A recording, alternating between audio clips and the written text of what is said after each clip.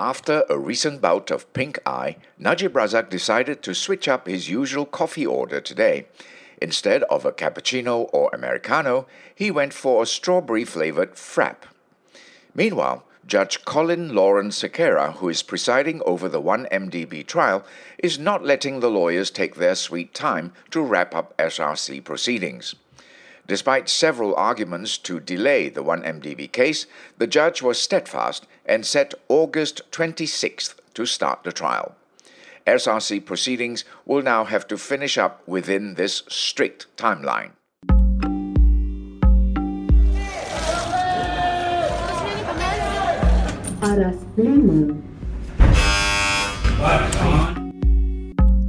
By the Malaysian Insight, this is The People versus Najib Razak. Follow us into the courtroom where it all happens. I'm Patrick Teo. In case you were wondering why there have been no podcasts since day 51, Najib was struck with conjunctivitis last week. His lawyers brought a medical certificate for 3 days. Judge Muhammad Nazlan Muhammad Ghazali accepted and adjourned the trial until today. Najib seemed to have made a speedy recovery as he was continuing his online campaign for support over the weekend, attending several events.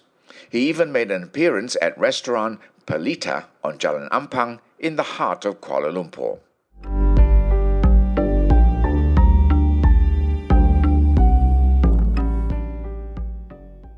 The SRC trial got off to another late start today. Lawyers from both the prosecution and defense teams spent the morning trying to convince Judge Colin Lawrence Sequeira to delay the One Malaysia Development Berhad or 1MDB trial so that SRC proceedings could wrap up first. Najib, dressed in a blue suit and matching tie, was seated in the public gallery as the lawyers addressed the judge. He was accompanied by around 30 journalists, half of which were foreign media. The 1MDB proceedings were supposed to start today. The case, often touted as the world's biggest financial scandal, has had a ripple effect globally, with countries like Singapore, America, and Switzerland looking into the matter independently. In Malaysia, Najib faces 21 money laundering charges and 4 more for abuse of power involving 2.28 billion ringgit in public funds. Last week, the federal court, the highest court in Malaysia, rejected the appeal for the 1MDB case to be put off. Today, Judge Colin held fast and insisted for the trial to begin next Monday, the 26th of August. He also advised the prosecution, led by former Federal Court Judge Gopal Sriram, to prepare their opening statement and call in witnesses for Monday. After that was settled, Najib returned home to wait for SRC proceedings to begin after lunch.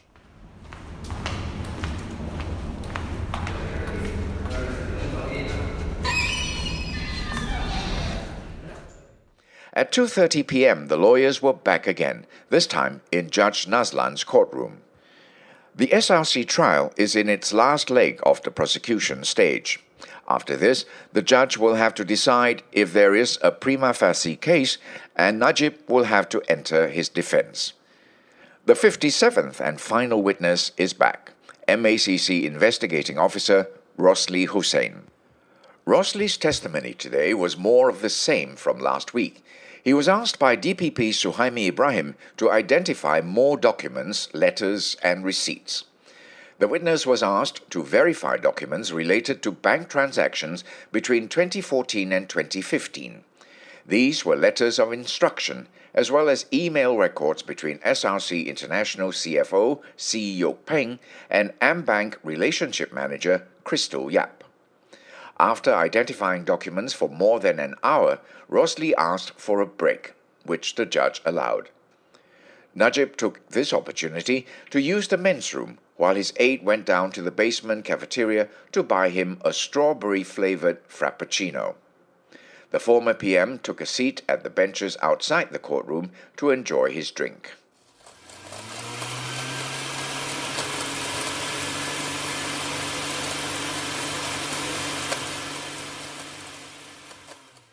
After the break, DPP Suhaimi asked Rosli how many times Najib was called in by the MACC to have his statement taken. The answer was 3 times between 2015 and 2018. They were all in relation to SRC. Suhaimi asked Rosli whether he had shown Najib some of the documents which had his signatures. The witness said all the documents had been shown to Najib. He confirmed that the signatures were his and there was no denial on the former PM's part.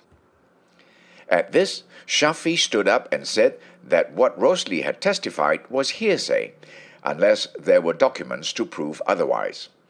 The defense on numerous occasions have suggested that Najib's signatures on several bank documents and letters of instruction could have been forged, and insisted that he had no knowledge of the forgeries. The prosecutor then asked Rosli to identify checks in relation to Ehsan Perdana, SRC's charitable arm. Soon after, DPP Suhaimi asked that court be adjourned for the day because Rosli was getting tired. He told the judge he will wrap up his examination by 10 a.m. tomorrow. The monotony in court was broken when the usually serious Judge Nazlan addressed Sitam directly and said, quote, "I thought you said you won't leave the court until the examination is over," unquote. The public gallery erupted in laughter. Sitam said he stood by his words and it was up to the judge. The judge allowed the case to be adjourned but reminded the prosecution sternly that he expects them to wrap by 10 a.m. Proceedings will resume tomorrow at 9 a.m. This podcast is produced, written and mixed by Revati Subramaniam, Yap Pek Kwan, Yvonne Lim, and Ravin Palanisamy. Additional reporting by Beat Hong and Timothy Acharyam. I'm Patrick Deal.